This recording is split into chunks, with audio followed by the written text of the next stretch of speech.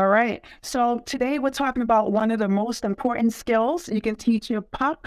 We're talking about how to start off-leash recall. So, like, have you ever been on a hike or walking your dog in a park and your dog spots something more interesting and next thing you know, they're taking off? Or say you just, want your dog to be able to engage without taking off. You want to be able to start some off-leash recall. This is something that I've personally been getting calls about lately more is people and dog owners wanting to start off-leash recall. So if you've been following me for a while, I'll just jump right on here and talk to you about it. So in order to start off-leash recall, there are some crucial steps that you want to take in order to make sure that it's successful for you and your dog. And so I want to go through those steps to start the off-leash recall so that you and your dog can be on the up and up. All right.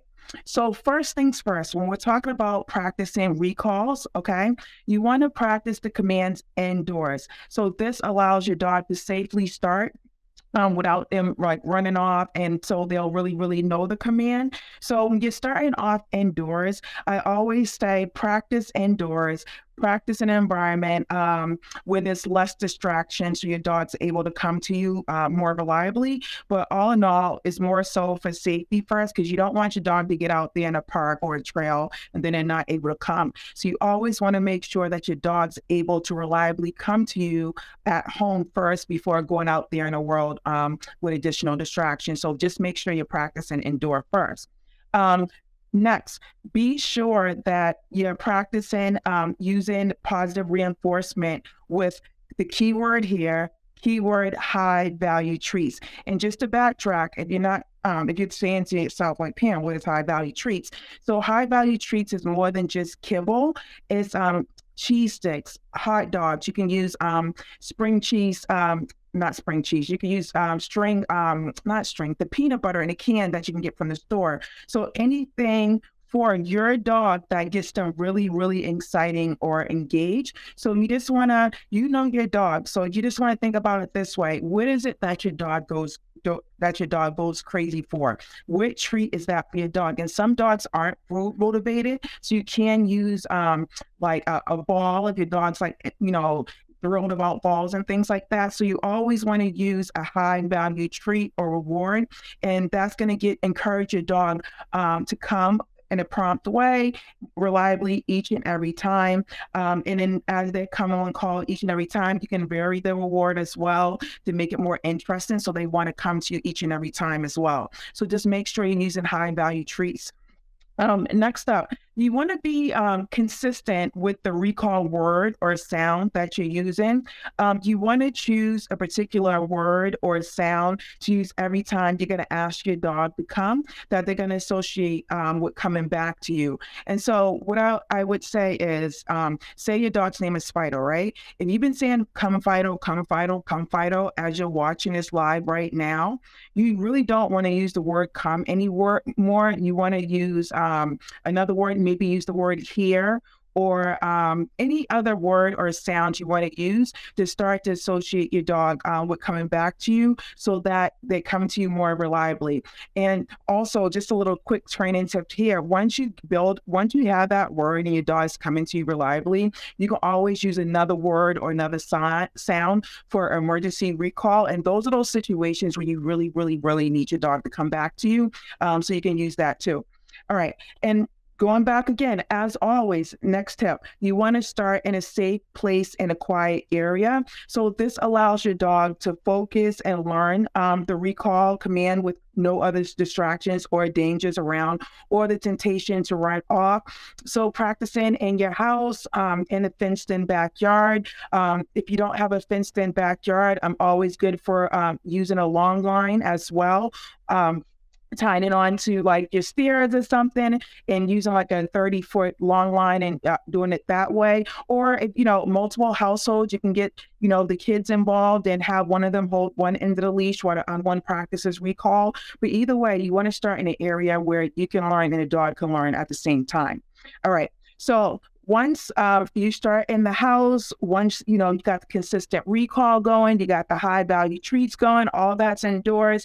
Now you want to gradually increase the distractions and the difficulties around where you're doing the recall. So if you're at home, you want to start to add some distractions. So usually, if I'm in a training session and we're going to be starting to work off-leash recall, I'll do things simply as me walking through the family's backyard, and the family just practice calling the dog away because now I'm the distraction, or tossing a ball and then asking way, things like that. So you always want to practice with, oh, give me a second here. You always want to practice with distractions and then at the house before you head out somewhere else. Let me do this. So always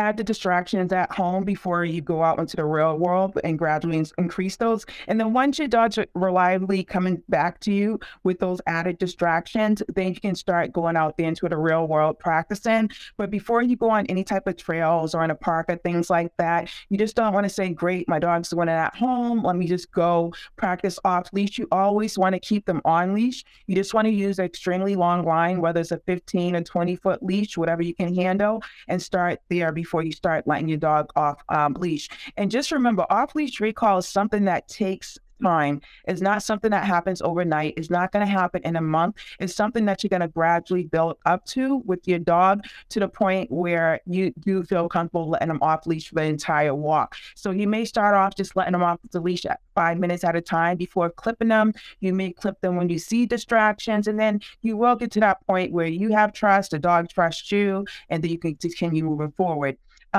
So another tip that you want to make sure that throughout this whole process, when you're practicing a recall, that you don't want to punish the dog for not coming to you when they're off leash. Because if you start to punish your dog if they're not coming to you off leash, what do you think's going to happen? They just would not. They will, they will start not coming back to you. So you just want to make sure that you're not punishing them. I always talk about the 5 rules of recall. If you haven't heard about them, check them out. They're on the Instagram page and the post. Those are very handy, but following those rules will actually help. But one of them is you don't want to punish your dog. You just want to go ahead and get your dog instead. And say you are somewhere practicing off leash and your dog doesn't come back to you. When you do get them back, you don't just but don't walk. You just want to go ahead and no long leash, build back up that trust in a recall or letting them out wrongly and before letting them back off again. That's all. And last but not least, if you need help, you don't have to do this on your own. You don't have to worry. It's not always easy getting your dog to come from distractions. It's an ongoing thing where you have to, do the training and work at it. But don't hesitate to reach out if you need help, whether that's in person and you're in Massachusetts or whether you're out of state. We could definitely work on recall because I want you to be able to enjoy the off leash with your dog, enjoy the walks and things like that. So don't hesitate. So I'm just going to recap really quickly. So to start off leash recall, you want to be sure to practice indoors where there's no distractions and your dog can't run off. 2, you just want to be sure you use high value treats, which means they're really engaging for your dog. Or if your dog's not treat or food motivated, you can use toys. 3, you want to make sure that you use a consistent word for your recall. Don't use something that you've been using all the time and they're not coming. Use something different. Be sure that you're starting in a safe area that's quiet so your dog can focus. And be sure you do not punish your dog when they don't come to you. You just want to go get them. And last but not least, be sure to reach out if you need help with the off-leash recall. And as always, if you're not able to watch these lives and you're a podcast person, you can see all these lives and additional stuff on all those podcasts, Spotify, Stitcher, at Positive Dog Training Convo. So you can always listen on there. But as always, reach out. And next week, we'll see you with another great topic. All right. Enjoy your weekend. Bye.